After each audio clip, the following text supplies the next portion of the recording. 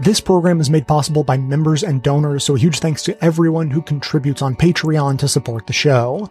And now, welcome to this episode of the award-winning Best of the Left podcast, in which we shall take a deep dive into why Mitch McConnell is such a bad man for basically all of the reasons.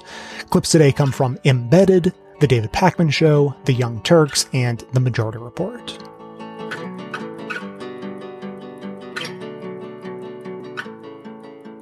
So the way a lot of people talk about it, raising money is one of those kinda unfortunate chores that goes along with running for office. Mitch McConnell is not one of those people. He talks about money very differently. And here's a story about McConnell that should tell you exactly what I mean. Back in the 1970s, he was teaching a class in political science at the University of Louisville. John Cheeves is an investigative reporter with the Lexington Herald-Leader, and he heard this story from one of McConnell's students. McConnell went to the front of the classroom and wrote on the chalkboard, "I'm going to tell you the three things you need to succeed in politics and to build a political party. Money, money, money." For someone who sees money as a key to politics like McConnell, it was certainly helpful that he was very good at raising that money. I mean, that just goes without saying. He's a master at it. That's Alan Simpson, a former Republican senator from Wyoming. He knows how to pull all the levers. The organ is playing, and he's not only hitting the keys, he's doing the footwork. A lot of senators hate raising the money. It takes time away from the actual Senate. It requires a kind of begging. Or, as Alan Simpson puts it, it's disgusting. But he's been quoted as saying that when he saw McConnell fundraising, McConnell's eyes would, quote, shine like diamonds. McConnell doesn't describe fundraising as disgusting, and he's not ashamed to come right out and say exactly why politicians do it. We do it because we'd like to win. Because we'd like to win. There's nothing inherently wrong with wanting to win. It's not only that he thinks there's nothing wrong with it, it's that spending money on politics, in his view, is a fundamental First Amendment right. The way McConnell sees it, money actually is speech. You can't pay for an ad or a newsletter or a pamphlet without money. So if the government limits how much can be spent on politics or who can spend it, you are also attacking the Constitution.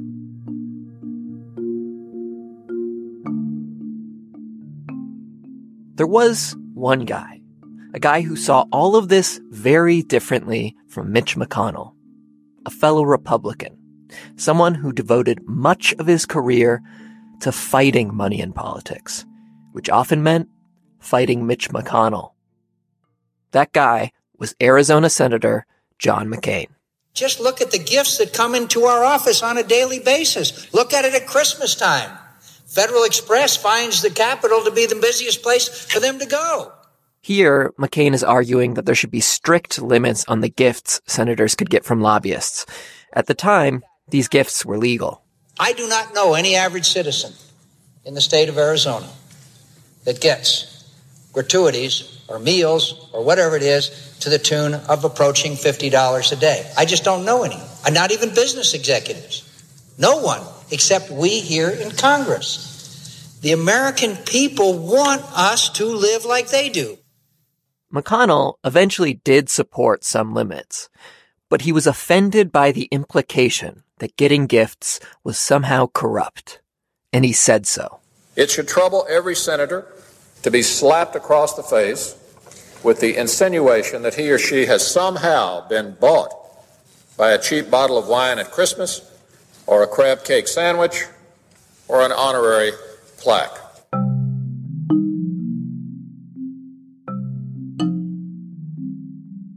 John McCain arrived in the Senate right around the same time as Mitch McConnell, but he went down a very different path. And it was actually because in his first term in the Senate, McCain himself was implicated in a major scandal. From National Public Radio News in Washington, I'm Carl Castle. The Senate Ethics Committee begins a series of meetings today about the activities of the so-called Keating Five. John McCain was one of the Keating Five, named for a corrupt businessman named Charles Keating. A former savings and loan executive now under indictment for criminal fraud. Keating gave more than $1 million to McCain and the 4 other senators. And in return, it is alleged they intervened with federal regulators on Keating's behalf after he gave them political contributions. McCain was ultimately cleared of breaking the law or violating Senate rules. But the Ethics Committee said he exercised poor judgment. Al Cross is a longtime political reporter and columnist, and he says McCain's experience of seeing political money and corruption up close hurt his reputation and changed him. McCain saw that he needed to be a crusader for campaign finance reform to help cleanse the stain that had been applied to him. There's too much money washing around, and this money makes good people do bad things and bad people do worse things. He took this stuff so seriously and was so outspoken about it. I have to think that he had a moral imperative. One thing I can predict to you with absolute certainty on this floor, there'll be more indictments, and there'll be more scandals and more indictments and more scandals and more indictments, and more people go to prison until we clean up this system. At the same time, McConnell was developing into the guy in the Senate Republican caucus who was willing to defend the system of influence and campaign finance that exists in Washington. Where did this notion get going that we were spending too much in campaigns? Compared to what? This is one of McConnell's favorite arguments, that Americans spend more on things at the grocery store than we do on politics. He's used versions of this compared to what line for literally decades. Americans spent more on potato chips than they did on politics. About what the American public spent in 1 year on bubble gum. Bottled water. Cosmetics. Yogurt. Alcoholic beverages. Kibbles and bits ads. So when we talk about spending, we talk about it compared to what?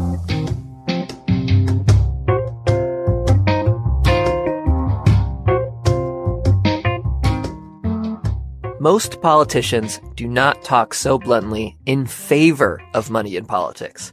After all, it's basically conventional wisdom that there's too much, not too little. Al Cross says the fact that McConnell was one of the very few senators out defending the system helped him get ahead. I think McConnell saw his ability to defend it, his willingness to defend it, as a route to leadership, that his fellow Republicans would reward his efforts in that regard by electing him to a leadership position. McConnell proudly says that he was the spear catcher for the Republican Party on campaign finance. He was willing to stand up and fight against efforts to restrict money in politics.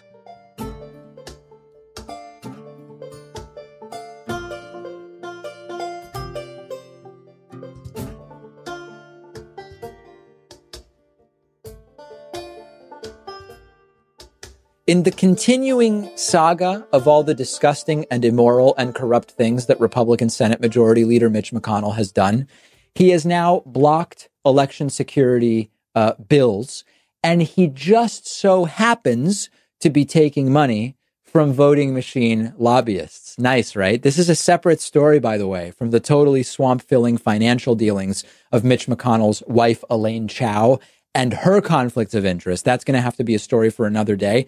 This is other swamp-filling nonsense from Mitch McConnell. Remember, Russian hackers successfully targeted voting machines in 2016, voting systems in 2016.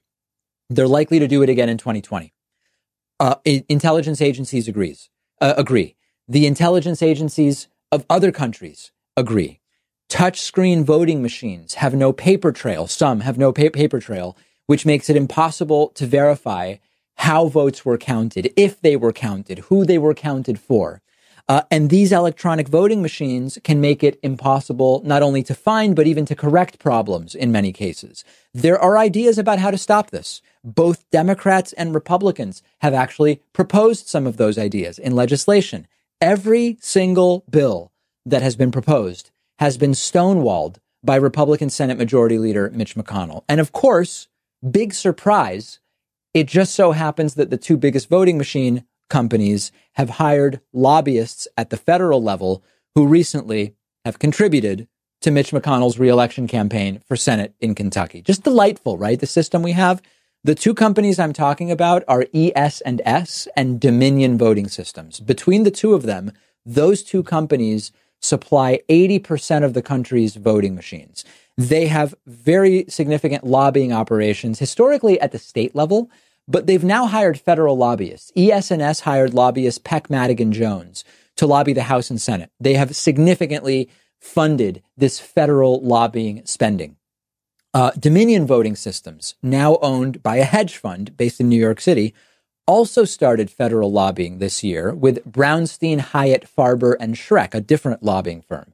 Many of the lobbyists working for both of these companies have donated to Mitch McConnell's campaign and to Mitch McConnell's joint fundraising committee. So listen, can we prove that Mitch McConnell is blocking election security bills because of the donations from voting machine lobbyists? No, that's not the point, and that's by design. That's how the system is designed. Even if there isn't actual, provable foul play here, this is a corrupt system. That it is even legal for voting machine companies that tally election results to go and donate money to elected officials who are participating in those elections, which may be tallied by their voting machines, is a sickening but legal status quo in the way things work in this country. Last segment I said, we have over-criminalization in the street crime world in the United States. We have under-criminalization and under-prosecution and under-conviction and under-penalization of white-collar, corporate, and political crime in the United States. Mitch McConnell is one of the most insidious forces in American politics today, and he has been for years, and very successfully so for Republicans.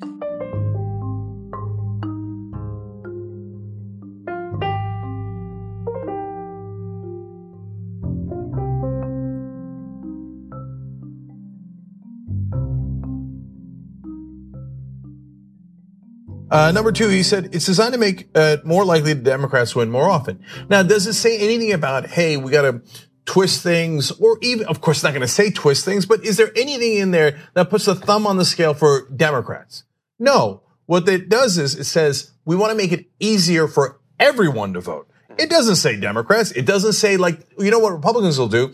They'll say, okay, we're going to take away voting areas in places more likely to vote Democratic, like areas that have students, minorities, etc., right? And we're going to put more voting areas in areas that are rural, white, people more likely to vote for Republicans. See, that would be putting your thumb on the scale. Democrats do not do that in this bill. What they say is, we want to make sure everybody can vote. White, black, Latino, rural, urban, it doesn't matter, right? And Mitch McConnell's like, oh, you want people to vote? This is obviously Democrats trying to win elections.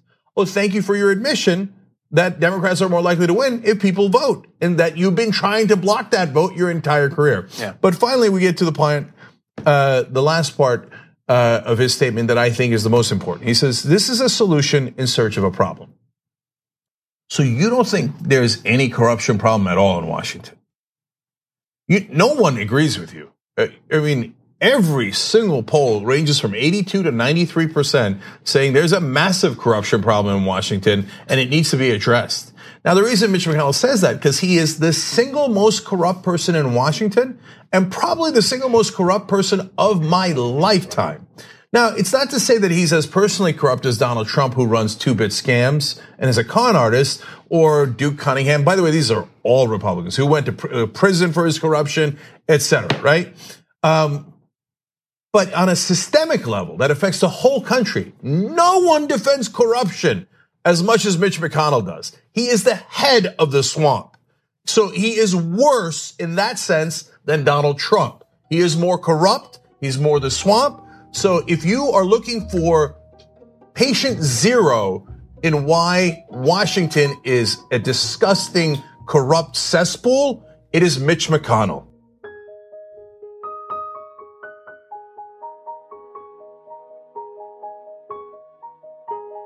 Today's episode is sponsored by MOVA Globes, the scientific marvels that also happen to be beautiful works of art and conversation pieces. Using no batteries or cords, these globes harness the power of ambient light and the Earth's magnetic field to just sit and silently spin. They have dozens of designs to choose from, including all of the planets and several versions of Earth, but also works of art from the likes of Van Gogh and Monet that have been globified. They make great gifts, and I should know, I surprised and thrilled members of my extended family by giving them the free globe that MOVA gave to me. And when I told the company that, they weren't surprised at all. They just said that a huge portion of the globes they sell are as gifts because they're such a cool and funky thing, the perfect way to gift something unexpected. So whether you're looking for a special gift or just something to replace that old boring photo of your family on your desk, check out what MOVA Globes has to offer. Go to movaglobes.com/best and use the coupon code BEST to receive 10% off your order. That's movaglobes.com/best and use the coupon code BEST for 10% off.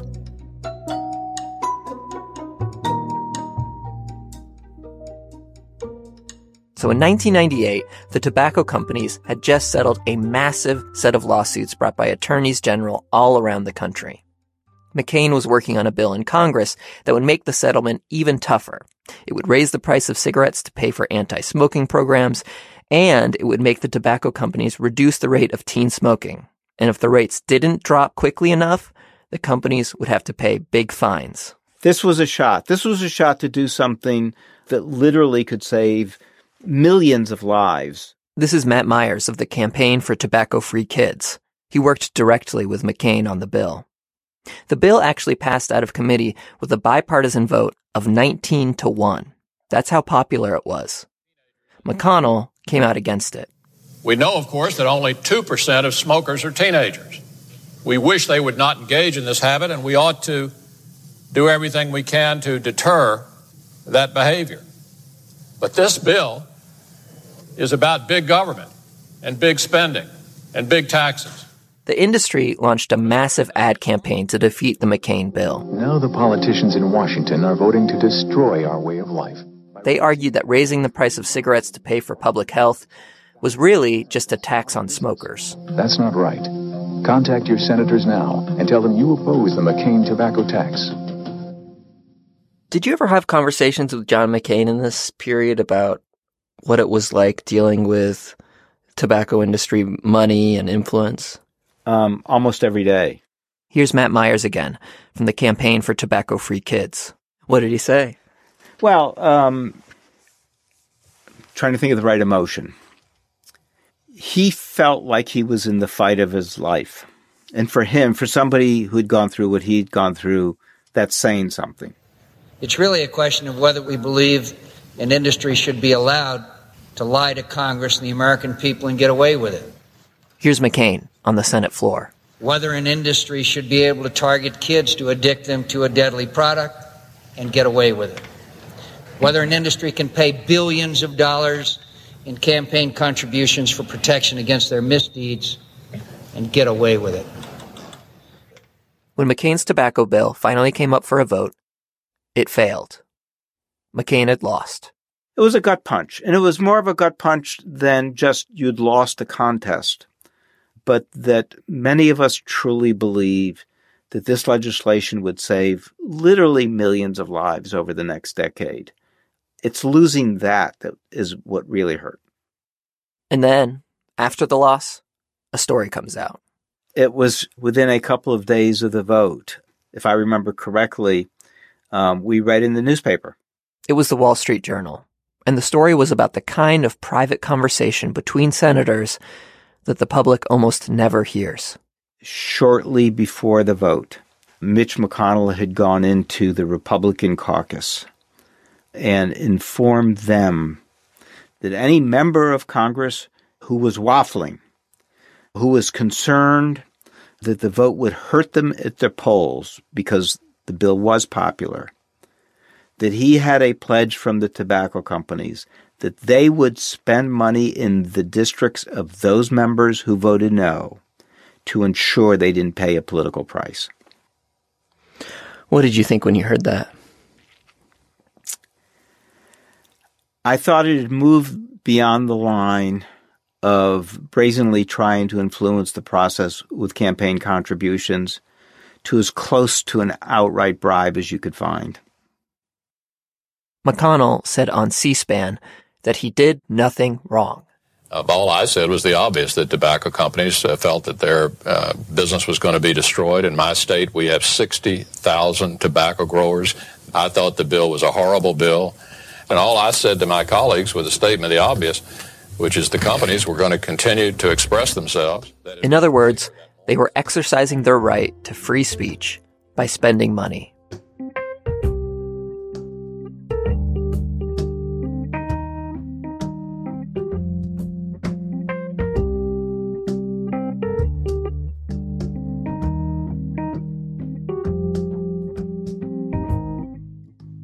I'm not going to go into a long diatribe about Jimmy Dore or other people who are just not bright enough to understand the implications of having a Republican executive in office in a Republican-controlled Senate. There's not going to be any legislation that gets passed over the next 2 years, 18 months, 2 years, that is going to be particularly horrific. There may be some corporatist ones that get passed that do so with a little fanfare that we may not like, but there's not going to be any huge tax cuts for the wealthy again. There's not going to be a rollback of the ACA, although it will happen administratively in some sectors. There's not going to be cuts to Medicare. There's not going to be cuts to Social Security. There's not going to be Social Security privatization. However, what has happened in the Senate and will continue to happen in the Senate, and at a pace that is even greater than it's been, will be the wholesale monopolization of the far right of our judiciary for decades to come. Decades to come. If we are extremely lucky, the worst that will happen about the Supreme Court from now until 2020 will be that a 70-some-odd-year-old conservative is replaced by a 45-year-old conservative. So that seat will not come up for grabs for another 30 years. And if you look at the conservatives on the court, that majority of 5 will be there until I am probably too old to speak into this microphone and be legible and understood. Huge missed opportunity, obviously, with the Garland thing. I mean, it wasn't, putting aside that Garland was not the pick that I would have chosen. But Kennedy and maybe I would imagine Thomas is going to announce his resignation pretty soon. That would be my guess. Yeah, they're going to want to get him out of the way. Although McConnell may not, it certainly will not slow things down because it's 9 months till an election, whatever it is. But Roberts is probably going to be the next out unless something tragic happens and one of the 4 on the left side of the court, I guess, the liberal side of the court, has to resign. And even these 4 are not, they are to the right of nearly everyone who sat on that court, supposedly in the left seats 30 years ago. But nevertheless, the other aspect of the judiciary is not just the Supreme Court. It is the Federal Court of Appeals in various districts, circuits around the country. And Trump has filled these spots at a pace that is completely unprecedented, at least in the last, 4 or 5 presidents. So 30, 40 years, at least. And they are as radical as maybe we've seen in the modern era. They are much more reminiscent of justices that we would have seen in the 1890s, let's say, or the early 1900s, who viewed such things as Social Security as unconstitutional. I mean, these people are extremely radical. They come in slightly different flavors. Some are convinced that we are now living in a full-on socialistic, communistic state. Others think that we're living in too profane of a world, and they're theocrats. But they're all extremely radical on the conservative end. And what Mitch McConnell has done is he got rid of the filibuster when it came to the Supreme Court justices. Completely predictable, although some people thought it was equivalent to the moon falling in Lake Michigan. Completely predictable. And Mitch McConnell also got rid of blue slips, which was a rule that basically said a senator from any given state could basically refuse to give their sign-off for a judicial nominee in that circuit that includes their state and prevent a lot of judges from sitting on that court. The Republicans used this throughout the Obama administration, repeatedly. Kept a lot of judges off the court. McConnell no longer recognizes that practice.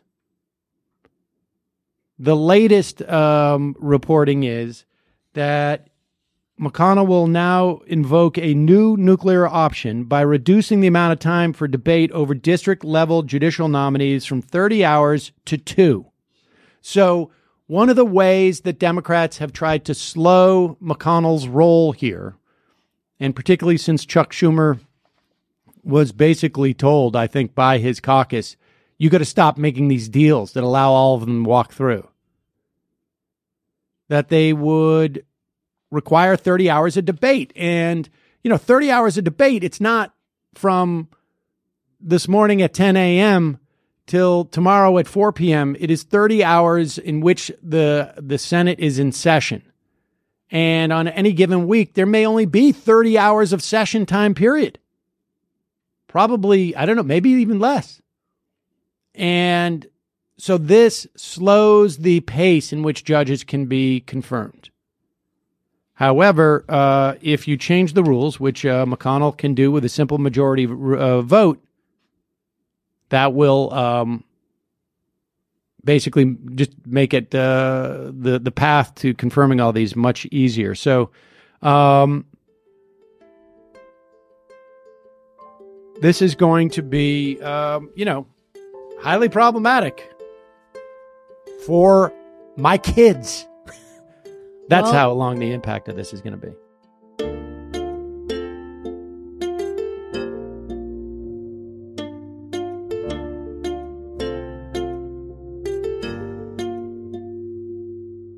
Today's episode is sponsored by Blinkist, the app that's here to help you read more books than you thought possible, or at least get the core insights out of them, which is the most important part. Just like how I curate and distill the most important points about political issues, Blinkist does that for thousands of nonfiction books, condensing them down into just 15 minutes for you to read or listen to as audiobooks.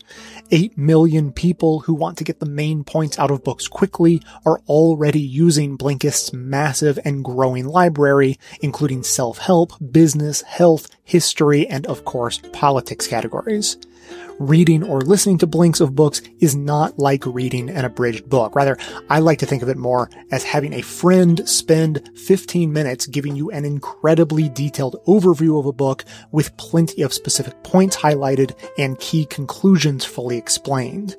And I know you don't want to read any more about Mitch McConnell if you can avoid it, so a book on Blinkist that helps give some contextual understanding to the influence of religion in politics, as was explored in detail on our previous episode and will continue in today's voicemails, is Jonathan Haidt's The Righteous Mind, which explains how our sense of morality comes from intuitions rather than logic, among other things. If you want to check out Blinkist for yourself, for a limited time, they have a special offer for our listeners. Go to Blinkist.com/best to start your 7-day free trial. That's Blinkist, spelled Blinkist, Blinkist.com/best to start your 7-day free trial. And of course, you can cancel anytime. Blinkist.com/best.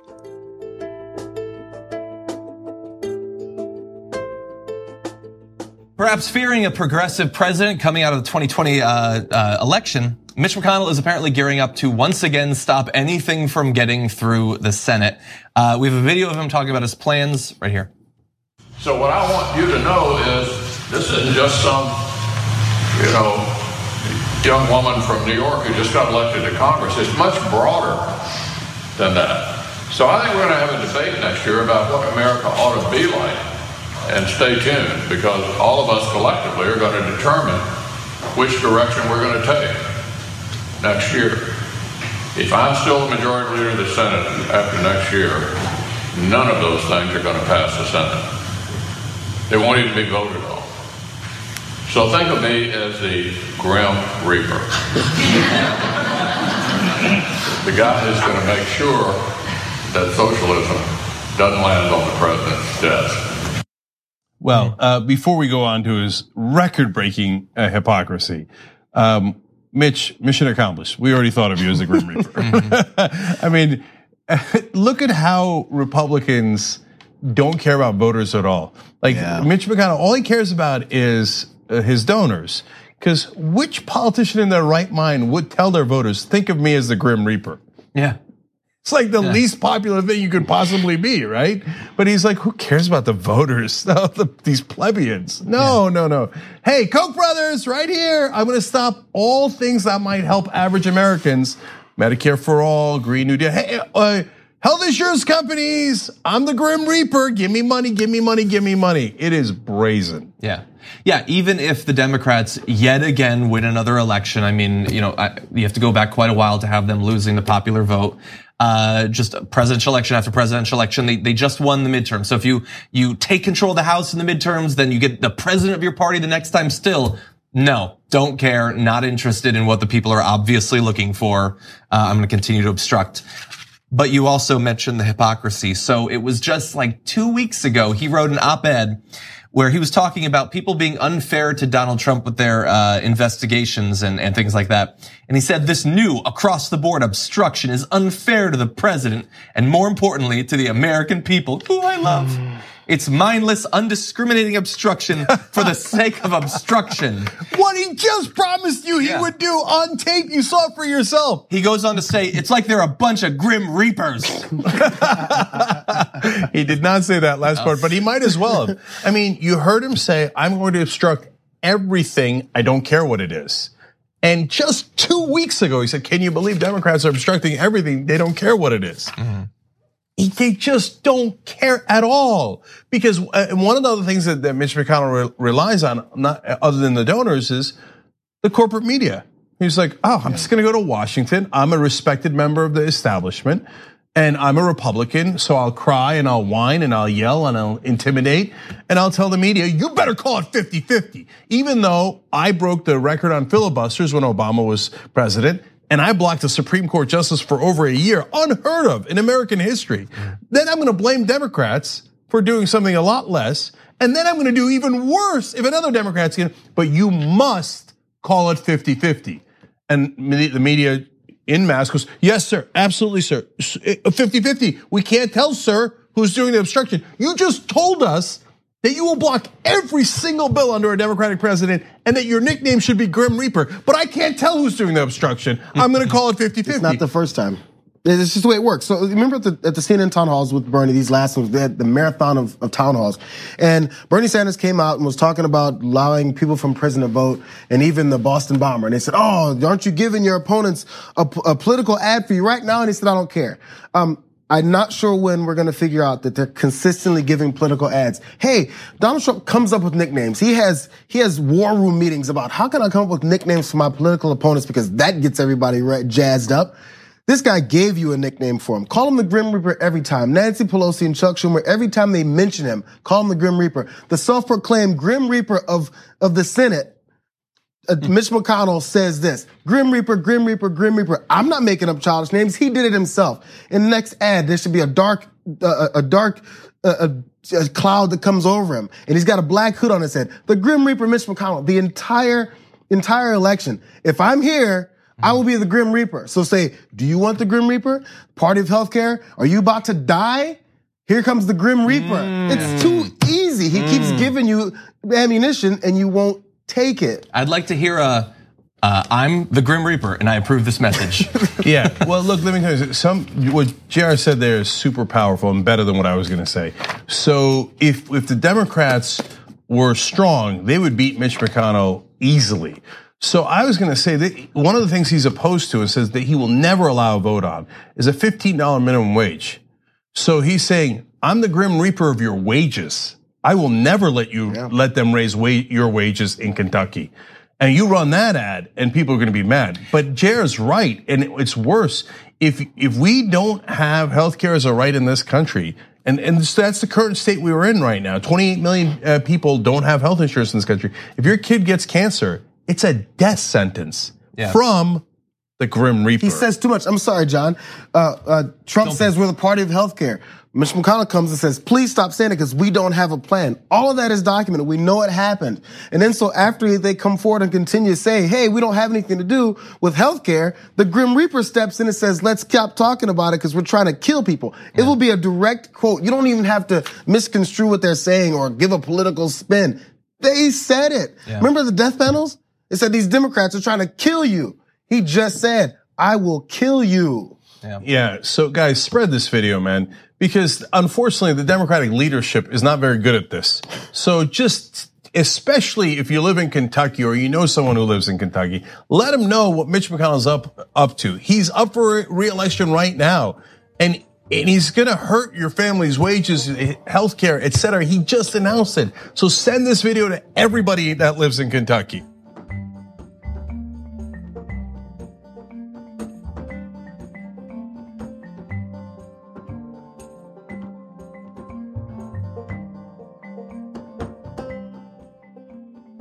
Mitch McConnell and John McCain are fighting over the McCain-Feingold bill. And Tom, just tell us what this bill would do. The biggest thing you need to know about this bill was that it banned something called soft money. And so let me just quickly explain this term. Cue the explaining music. So first off, if you want to give money to someone who is running for office, there are rules about how much you can actually give them. At the time of McCain's bill, you or I could only give a candidate up to $1,000. That $1,000 was a hard limit, so they called that hard money. Mm-hmm. Unions and corporations could not give directly to a political candidate. That is illegal. They could form political action committees and give a candidate still only up to $5,000. That was it. But there's a loophole in the law. Wealthy people or corporations or unions, they could give unlimited amounts of money to the Democratic or Republican parties. The parties could then use that money for things like canvassing or door knocking or even ads that praised a candidate for something they had done. And all of that unlimited money was soft money. And so if it passed, the McCain-Feingold bill would ban soft money, right? Right. Okay. No more unlimited donations to the parties. Because McCain said people or corporations were essentially able to buy politicians with all that money. Mitch McConnell said banning soft money was a terrible idea, not just because he thought these donations were a First Amendment right, and he did think that, but because he said banning soft money would keep Republicans from winning elections. Take away non-federal money, we wouldn't be in the majority in the House, we wouldn't be in the majority in the Senate, we wouldn't win the White House. So I can tell you this, hell's going to freeze over first before we get rid of soft money. And year after year on the Senate floor, McConnell used Senate rules to keep McCain-Feingold from passing. This is a stunningly stupid thing to do, my colleagues. But then, in March of 2002, after about 7 years of fighting, McConnell can no longer stop it. On this vote, the ayes are 60, the nays are 40, and the bill is passed. It's taken years, but the Senate votes to pass the McCain-Feingold bill. It goes next to the White House.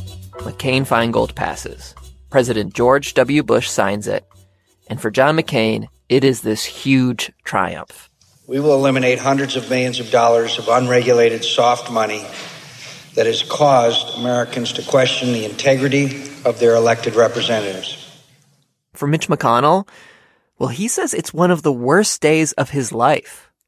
Not just because this bill, which he despised, became law, but because of who supported it. Here's what he says in his book. I found it nothing short of depressing that when it was finally enacted, it was under a Republican House and a Republican president. Now, Mitch McConnell could have said at this point, "You won, I lost, it's over." But he was not about to just lick his wounds and move on. Instead, he takes John McCain and this law to court. It'll go to the Supreme Court. This is going to be one of the biggest cases of our time.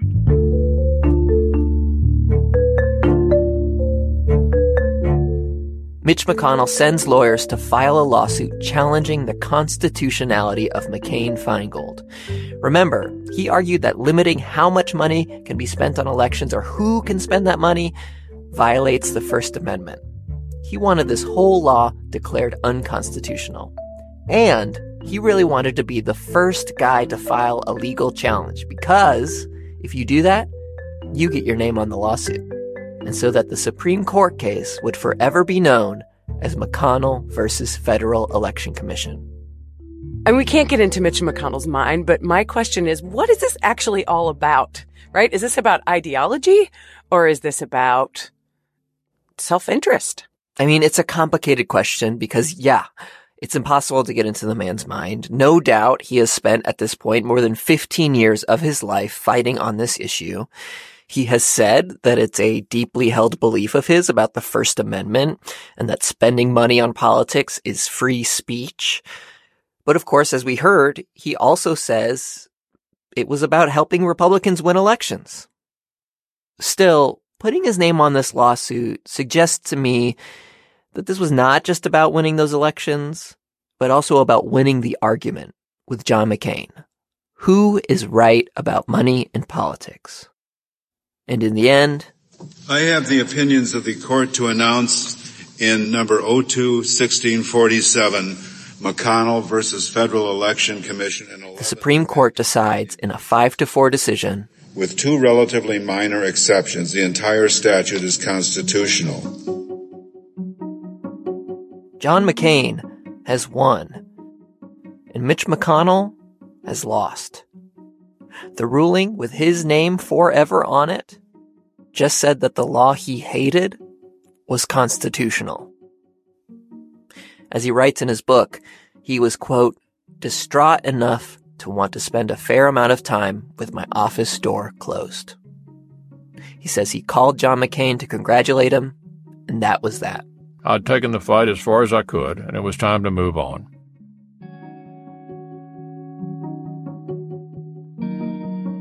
But it was not the end of the story. I was just going to say, I don't believe that. So the truth is, he does not move on. His fight is going to become less public, but it gets a lot more effective. And here's how. So for campaign finance laws to work, someone needs to enforce them. And McConnell says, why don't I pick who the enforcers are? So first, he takes on the FEC. Which is? The Federal Election Commission. It's kind of like the cops on the campaign finance beat. Someone breaks the rules. It's their job to step in and punish them. Now, each political party gets to pick 3 commissioners. And for the Republicans, McConnell had a lot of influence on those choices. And one of the guys he picked, Bradley Smith, had actually argued publicly that most of these laws, the laws he was now supposed to be enforcing, should be abolished. McConnell's office told us that he just wanted people on the FEC who, quote, share McConnell's commitment to robust and open political debate. John McCain was furious. I guarantee you that unless we reform the FEC, they will destroy this law. And the second thing that Mitch McConnell does is he teams up with a conservative lawyer named Jim Bopp, who also wanted to get rid of McCain-Feingold. This guy is tenacious, he's brilliant, and he wins. They created an organization, called it the James Madison Center for Free Speech, and it raised money from wealthy conservatives, like Betsy DeVos, who is now, of course, in President Trump's cabinet. And the purpose of this group was to keep fighting McCain-Feingold in the courts. They funded lawsuit after lawsuit, most of them you've probably never heard of. But there was one case. It went all the way to the Supreme Court. A case you probably have heard of. Citizens United.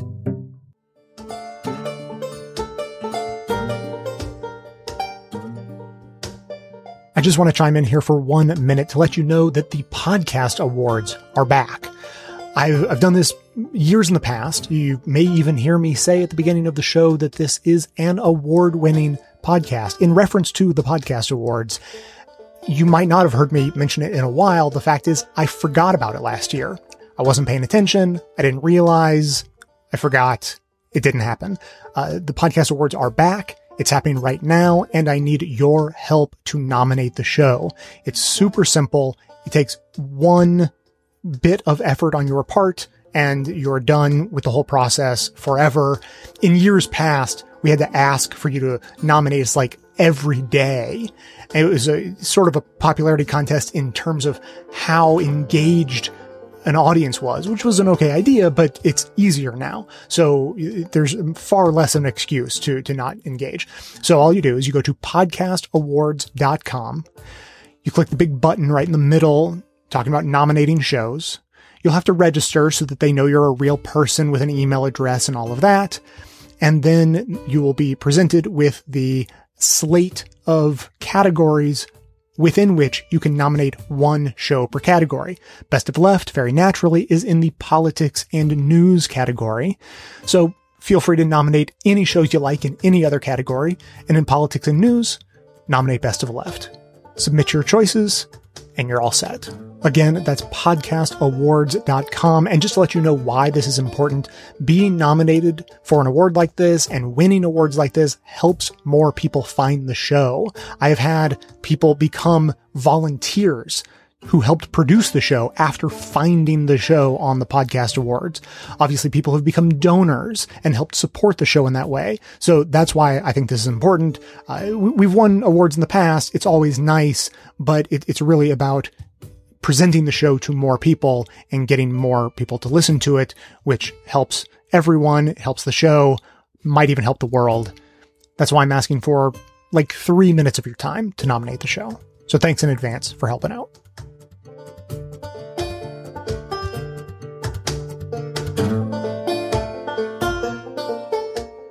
He's been working on it since the 90s, basically, but him and the Federalist Society have been in lockstep this entire time. And like they're getting their way. Like they're just winning. And they're going to have installed these people who are going to be basically legislating from the bench for decades to come. I mean, just like what point do you think McConnell, was this a question of McConnell? Because certainly the Garland thing, right? Like, yeah, I think that empty seat on the Supreme Court is one of the most underestimated reasons why Donald Trump isn't the president. Oh yeah, totally. Yeah. And, so this is what I wrote about, and I have the cover of the New Republic. Pick it up at your newsstand. So I wrote about McConnell and, and he sort of says as much, but I think you can look at how Donald Trump won. And on the one hand, he genuinely convinced a bunch of people who don't normally vote for Republicans to come out and vote for him, because he was out there saying every day, like, I'm going to fight for Social Security. We're going to get out of these wars we're in. He was out there talking like a non-Republican. And McConnell was the one telling everyone, reassuring everyone, oh, by the way, he will govern like a Republican, meaning specifically he's going to appoint the judges we want. Well, he was holding up a list. Yeah. Trump was holding up a list made by the Heritage Foundation and the Federalist Society that was basically like, here's my one promise to you. Yep. And that was the indication, right? Yeah. And that's how you get a coalition together of like people who want to reject everything, and then people who are like, yeah, all right, he's gonna, like the evangelicals and everyone else are I think it's the evangelicals. I mean, that's how he got the evangelicals. Yeah, he mobilized. He was able to mobilize the evangelicals despite the fact being the most profane, example of humanity that you could imagine. What? So that also McConnell too, him sort of in the background with Heritage and Federalist Society, getting Trump on the same page on judges, it was also the signal to all the Republican establishment, all right, I guess we don't actually need to prevent this guy from getting the nomination. We actually can just sort of sit back and see what happens. And McConnell's classic move is to sit back and see what happens. It was after the Access Hollywood tape, people are rushing to get statements out rejecting Trump, and McConnell's just let's see how this plays out. He does it all the time. He just doesn't doesn't talk until he sees how the situation's going to play out. I am amazed at how much the Democrats and the media failed to hold Ryan and McConnell to account for any part of this. I know. Yeah. Crap show. I know. And McConnell just seems to me to be uniquely devoid of shame. Oh yeah, like his statements that he came out the other day saying like Obama should have done more to stop the Russians from interfering in the election. Yeah, that's stunning. Just to remind people why that's so stunning. So the intelligence agencies are saying like, well, Russia keeps hacking these emails and is trying to basically interfere in the election to hurt Hillary Clinton. And they had tested like their ability to get into voter rolls. Yeah, they had been testing. They had just been sort of trying everything. It was like a kitchen sink. Like, let's just sort of mess around in all these little edges around the election.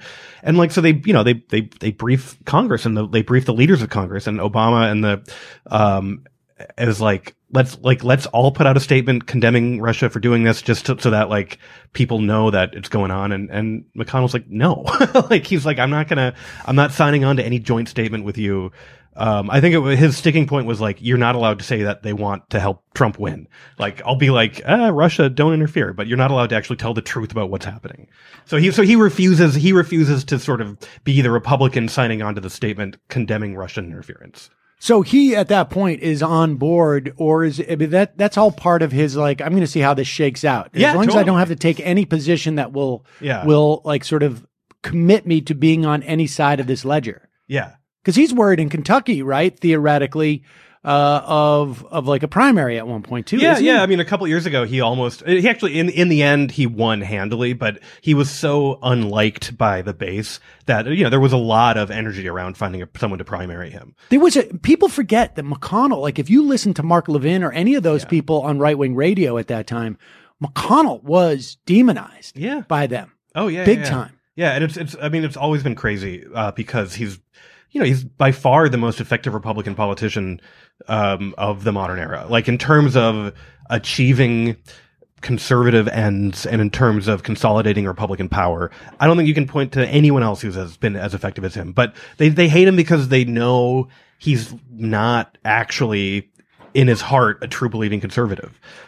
He began his career basically as a quasi Rockefeller Republican, which I sort of have come to believe was purely strategic and not out of any sort of actual belief in like moderation. Cause, it was the 60s and 70s and you could still sort of believe that was the way forward but the day Reagan gets elected, he's a Reagan conservative and they know he doesn't actually believe it. He was never like one of the sort of young fire breathing ultra right wingers. But so then they didn't trust him. But it was also this thing where I think during the Obama years, they were just so mad that Obama was in office that any Republican who was in office was like blamed for allowing that to happen. Right. so like McConnell is stymieing Obama at every turn, but it's still like, you let this man be president. Like, why aren't you doing something about why aren't that? you arresting him for being a non-American citizen? Yeah.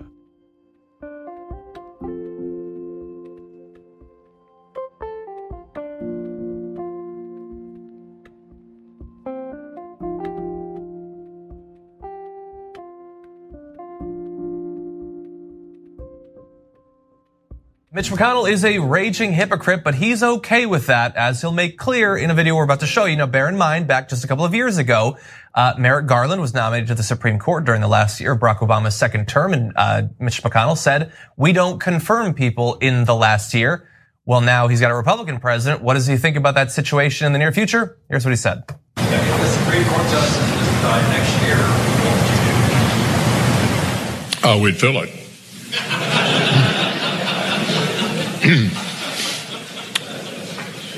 Yeah, the reason I started with the judges, as important as all these other things are that we're talking about, I mean, if you want to have a long-lasting positive impact on the country, everything else changes. I remember during the tax bill, there were people agonizing over whether one part of the tax bill was permanent or not. I said, look, the only way the tax bill is permanent depends upon the next election. Because people have different views about taxes in the two parties and approach it differently when they get in power. What can't be undone is a lifetime appointment to a young man or woman who believes in the quaint notion that the job of judge is to follow the law. So that's the most important thing we've done for the country, which cannot be undone. Yeah, it's not technically true. They can be impeached, but apparently that will never, ever happen, no matter how horrible they are. Yeah, so this is the day that Mitch McConnell and the Republicans stopped trying, because they realized mainstream media is asleep. It doesn't matter. We could be as hypocritical as we want, and we could be as brazen as we want, and just tell them. So you see that smile he had? We'd fill it. So look, in case you don't know, just real quick, one more time, Merrick Garland appointed in March of 2016 when Obama was president. Presidents get to appoint Supreme Court justices. McConnell said, well, you are not even going to get a hearing. For 293 days, he would not allow a hearing. And why? He said, oh, well, in the last year of a presidency, obviously you can't fill it because then the next president should decide. So they asked him a question here. If you said in the last year you can't fill a position, and he smiles and goes, oh, no, we'd fill it. And then his spokesperson put out a statement saying, they asked him, what's the difference? He said, oh, well, last time we controlled the Senate, so we didn't want his appointment to go through. And now we have a Republican president and a Republican controlling the Senate, so we let the appointment through. What that is rubbing your face in it, going, yeah, we're hypocrites. What are you going to do about it? Well, the Democrats aren't going to do anything about it. They roll over every time. They're still having a discussion about whether they should end the filibuster when we use it to our advantage in every conceivable way. And they're still having a debate over it, idiots. Yeah. And the mainstream media will call everything even. So what difference does it make? I can tell you all day long that I'm a hypocrite, and they'll still say, oh, well, it's even. I can't tell who's obstructing. I can't tell.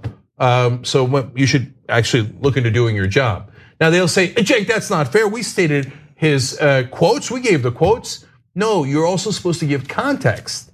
And so when McConnell next time says something, you should give the context of he's a well-known liar and a well-known hypocrite. Oh, you can't say that. What do you mean I can't say that? He just told you he was a liar. He said during the Obama years, oh, there's a rule that you can't fill a Supreme Court vacancy in the last year of a presidency. Now he says there is no such rule, that he made it up just for a sheer power grab.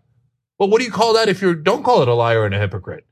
So when the media does not call them those things, understand they're not. If they'll hide behind I'm doing my job. No, your job is not to be neutral to the facts.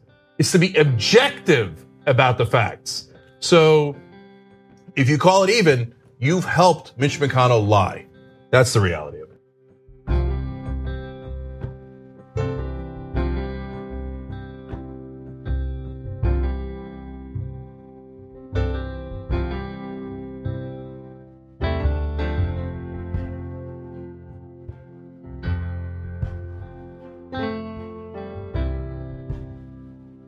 We need to go back to the first time many people heard of Mitch McConnell. It was 6 years before Trump got elected, during an interview in 2010. Senator Mitch McConnell did an interview with National Journal. In it, he said, quote, the single most important thing we want to achieve is for President Obama to be a one-term president. Mitch McConnell says our goal, our priority politically, make this man a one-term president. How do you go? What about governing? Forget it. I mean, the next 2 years, there isn't going to be any government. Mitch McConnell says the one-term president quote was taken out of context. That he went on to say, I don't want the president to fail. I want him to change. Basically that if Obama's views on things got closer to McConnell's, he would be willing to do business with him. But for most of Obama's presidency, McConnell did not do business with Obama. He and other members of his party did everything they could to block things like Obamacare and to block many of Obama's nominations to the federal court. And probably McConnell's most notable act of obstructionism was after Supreme Court Justice Antonin Scalia died, and McConnell refused to hold a vote on Obama's nomination to fill the seat, Merrick Garland. Dahlia Lithwick covers the courts for Slate. He announced within hours of Justice Scalia's death in February 2016 that no one was going to fill that seat. It didn't matter who the person was. People thought that was audacious. People thought it was shocking. For a moment, everybody said, this has never been done before. This can't happen. And he just stuck to it. And people will just accede to it over time. And that's exactly what happened. If you believe that this is a fight to the death, all the norms fall away, and then see if people can live with that. And I think that that's been Mitch McConnell's MO long before they swore Donald Trump in.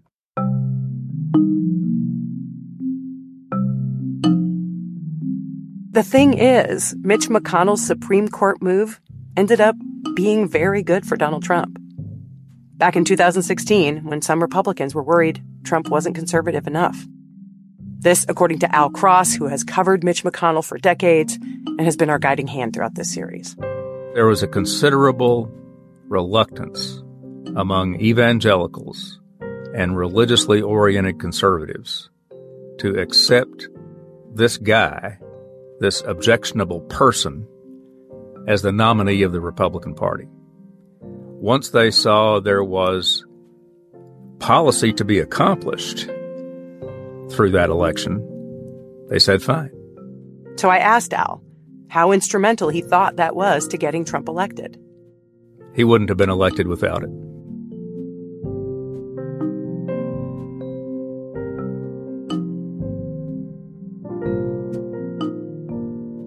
Once elected, one of the first things President Trump did, not even 2 weeks after the inauguration, was nominate a conservative justice to the open Supreme Court seat, Neil Gorsuch. We are gathered here today for a truly momentous occasion in our democracy, the swearing in of a United States Supreme Court justice. At the swearing-in ceremony, Trump was sure to acknowledge McConnell. Today, I especially want to express our gratitude to Senator Mitch McConnell for all that he did to make this achievement possible. So thank you, Mitch. Mitch McConnell had gotten what he wanted: a Republican president, a conservative Supreme Court justice. But it became clear pretty quickly that the Donald Trump of the campaign had not gone away. And as one of the most powerful people in the country, Mitch McConnell was going to be expected to answer the question: if Donald Trump crosses a line, will you stand up to him? And that was never more pressing than after Charlottesville. It was August 2017. President Trump said there were very fine people on both sides of a white supremacist rally. And Mitch McConnell did not criticize Trump the way he did on book tour. He did not say, this needs to stop.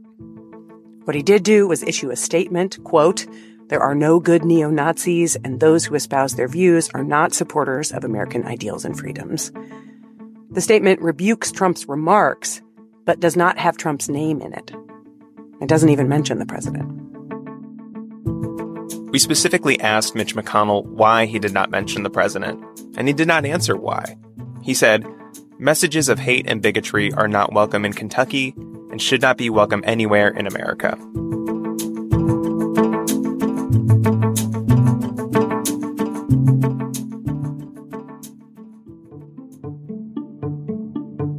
The fact that Mitch McConnell is up for re-election in 2020, Al Cross says, is the most important thing to understanding McConnell's relationship with Donald Trump. Because in Kentucky, Donald Trump has an approval rating around 55%. Mitch McConnell's approval rating is around 36%, according to a Morning Consult poll back in April. He certainly, as his prime directive right now, getting reelected in Kentucky. And because Donald Trump is very popular in Kentucky, that means not getting too much distance between himself and Donald Trump. Al Cross says one way McConnell has been able to keep winning in Kentucky despite his unpopularity is that he adapts to where he sees the party is going. And right now, in Kentucky at least, the party is going with Donald Trump. Mitch McConnell himself likes to say, if you don't win, you have to go home. You don't get to make a difference. Here's ProPublica journalist Alec McGillis, who wrote a book about McConnell. For Mitch McConnell, winning is all. At the end of the day, it is all about what you can do to set yourself up to win the next time. And that's, of course, true to some degree of all politicians, all candidates, but it's more true of him than anyone.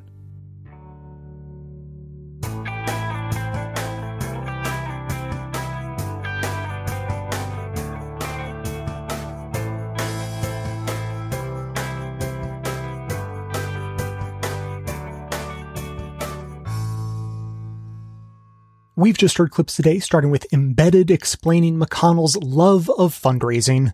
The David Pakman Show looked at just one example of McConnell's conflict of interest regarding voting machine companies. The Young Turks discussed McConnell's longtime love of suppressing voters. Embedded told the story of how McConnell worked tirelessly to protect tobacco companies and contribute to the deaths of millions of Americans. The Majority Report explained McConnell's strategy to pack the courts for a generation. The Young Turks highlight that McConnell proudly calls himself the Grim Reaper and points out the obvious fact that Democrats should hang it around his neck. Embedded told the story of McConnell's personal crusade to keep as much money in politics as possible. The Majority Report highlighted the special level of shamelessness and effectiveness McConnell has brought to the Republican table. The Young Turks point to just the most profound example of McConnell's shamelessness regarding the Supreme Court. And finally, we just heard Embedded connect the dots between McConnell's maneuvering and Trump's election. Members this week will hear some additional material on McConnell's strategically friendly relationship with Trump, a very interesting moment of McConnell debating the corruption of the Senate, and the cynicism or possible lies coming from anyone who thinks that McConnell can be shamed into doing the right thing. I'm looking at you, Joe Biden. To hear that and all of our bonus content, sign up as a patron of the show at patreon.com/bestoftheleft. And now we'll hear from you.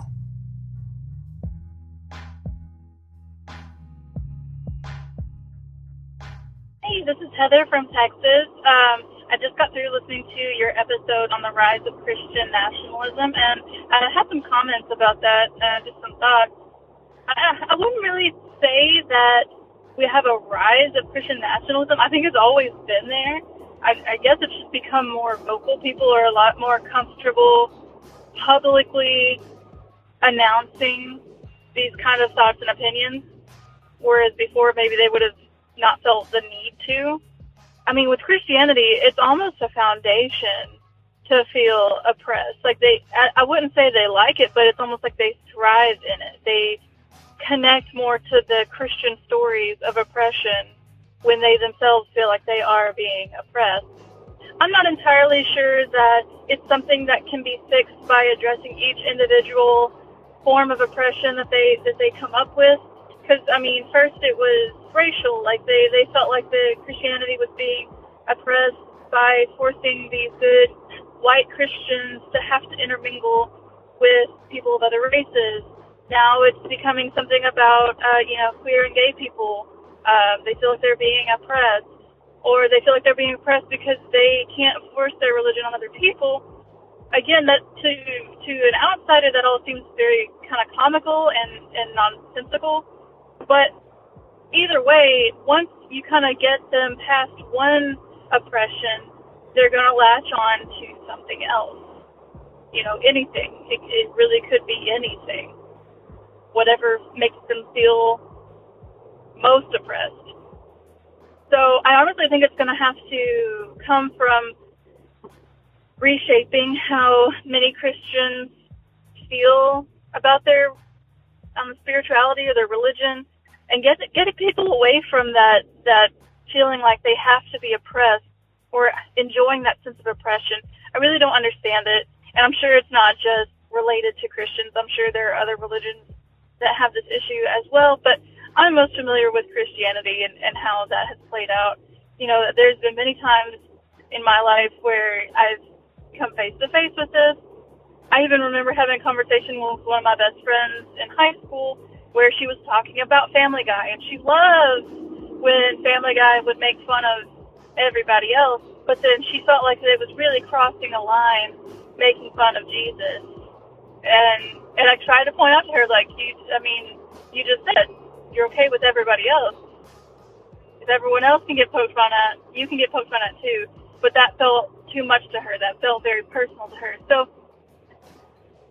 I don't know how we can kind of separate that, where we can have Christians, more Christians than what we have right now, being comfortable talking about their religious identity and the boundaries of where they fit in society with that religious identity. But I think it's something worth exploring, because I know many Christians who are good people very tolerant people who don't have an issue with this. I would love to explore more what the difference is, what makes some people thrive on that oppression, and which people are okay with just minding their own business.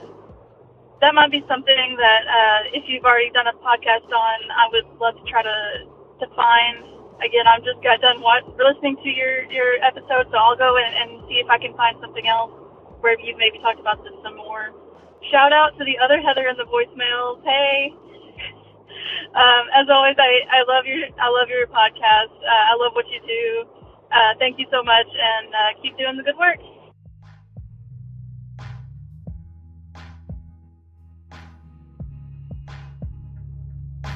Hey Jay, this is Annie from Alabama. Now Annie from Florida, just moved. So happy to be voting in a purple district where my vote actually matters. I have a couple thoughts today on your episode about the Christian right. It really resonated with my experience because that's how I grew up in an extremely conservative, extremely political family and church where you just didn't question things, that if you were conservative, you were a Christian, if you were a liberal, you were a hedonist atheist, and that is how it went. You didn't question why things were done, it's just how they were done. And growing up in that church, being indoctrinated in that way, and then falling out of Christianity, but still attending the Christian university where I had to study theology. It's given me a really interesting perspective on it, and I've developed this kind of theory that I quite inelegantly call the persecution boner. This is the craving that all of these evangelicals have for persecution, like they get off on it. In the scriptures, if you read, there's quite a few places in the New Testament where Jesus says things like, you will suffer for my name's sake. Blessed are you when people insult you and persecute you. That's in Matthew 5. In Corinthians, it says, like, for we who live are constantly being delivered over to death for Jesus' sake, so that the life of Jesus may be manifest in our mortal flesh, which is delightful. But the context matters. Back then, if you were following this dude that the Roman government, the Jewish government, the Sanhedrin thought was a blasphemer and thought was a rabble-rouser, you were very much in danger. A lot of those early Christians died. A lot of them were dunked in boiling oil or crucified or stoned to death. Super fun activities for the whole family, actually. And the whole point that these early church members were talking about was, if you are actually living like Jesus and preaching his word, people are not going to like you. But nowadays it's totally different. Jesus is the mainstream in America. You're like, yeah, I'm a Christian, I go to church on Sunday. And everybody's going to be like, okay, cool, fine, whatever. So does my cousin. Like, it's cool. You're more likely to be surrounded by Christians than not. But how do they wrap their mind around this? Because most Christians nowadays read the Bible very shallowly. They apply no context and they apply it directly to their lives as if it was written to them. So they think, damn, I'm not being persecuted. What am I doing wrong? If I was doing it right, I'd get persecution. So they push and they push and they push, and they're more and more obnoxious until someone says, hey dude, can you back off? And they're like, a persecution? I'm being persecuted? Which is why they're so masochistic about it. They invite this persecution while complaining bitterly about it and trying to outlaw it. Because they know, they think that if they're getting persecuted, that means they're doing right. But they don't even consider the fact that they're hurting their own ministry and their own lives, and the people around them are getting hurt. To me, the true persecuted Christian would be a Christian who says, wait a minute, guys, why are we not providing healthcare to transgender people when they're calling an ambulance? I thought Jesus said to heal the sick. I thought Jesus healed the sick. There's this line there. There's this parable he told about the sheep and goats where he was like, hey, if you saw people hungry and didn't feed them, if you saw people who needed clothes and did not clothe them, if you saw the sick and didn't heal them, if you saw people in prison and did not visit and comfort them, then I don't know you. Get out of my sight, right? Quite literally, that's Judgment Day. a Christian who says, hey, maybe we shouldn't be locking children up in cages. I don't know, just a thought. They'd be excommunicated immediately. That is persecution. That is going against the grain for what you know is right. But most of these Christians aren't brave enough to do it, or they're not wise enough to see through the nonsense. And then they see any kind of backlash against them for being bad people. It's godly persecution. And it's this weird confirmation bias, where if you tell them they're doing good, they'll believe they're doing good. If you tell them they're doing bad, they see that as proof that they're doing good. There's nothing you can do to convince them. It's like chip away, and hopefully they'll come to that realization themselves. Thank you for this episode, Jay. It was extremely interesting to listen to, given my background. I appreciate everything you do. Thank you so much for the work that you're doing. I heard what you said about people dropping off because of their mental health, and I'll be honest, I've seen the titles of some episodes and said, you know what, I'm gonna skip that. Just for right now, can't do it. But I appreciate you pushing through there to give us the option to listen, no matter what the subject matter is. So, y'all hang in there. You're doing great work. Talk to y'all next time.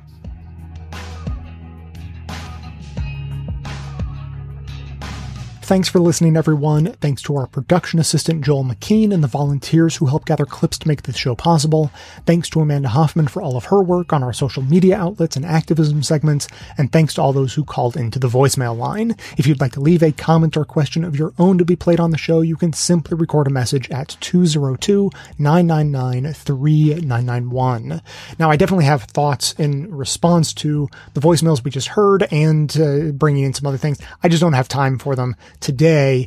Come back next week, and I think this conversation will be continuing for sure. And if you have thoughts, please call them in. I just want to leave you with this thought on today's topic of Mitch McConnell. Hopefully that conversation will not continue for very long, because who wants to spend a lot of time talking about Mitch McConnell? I just wanted to connect these dots. In the show, we heard that he has this bizarre attraction to fundraising. Pretty much everyone universally in Congress despises fundraising. He seems to love it. And then the other dot is that there are times, especially highlighted with the tobacco companies, that it really seemed like Mitch was going after the funders way more than they were trying to influence him. And the explanation of that is pretty clear. It's very simple, but just to connect the dots, the only way that begging for money would not disgust a person is when it's not begging, it's extortion. Because that's when the power dynamics change and the asker is actually the one in control rather than what we generally think of as the giver or the donor. We think of the donors pulling the strings of the politicians. With Mitch McConnell, it is clearly the other way around, and that's why he likes it so much. Now, once again, if you'd like to leave comments, the number to dial is 202-999-3991. Thanks to everyone for listening. Thanks to those who support the show by becoming a member or making donations of any size at patreon.com/bestofleft. That is absolutely how the program survives. Of course, everyone can support the show just by telling everyone you know about it and leaving us glowing reviews on Apple Podcasts and Facebook to help others find the show. For details on the show itself, including links to all of the sources and music used in this and every episode, all that information can always be found in the show notes on the blog and likely right on the device you're using to listen. So coming to you from far outside the conventional wisdom of Washington, D.C., my name is Jay, and this has been the Best of the Left podcast, coming to you every Tuesday and Friday, thanks entirely to the members and donors to the show from bestoftheleft.com.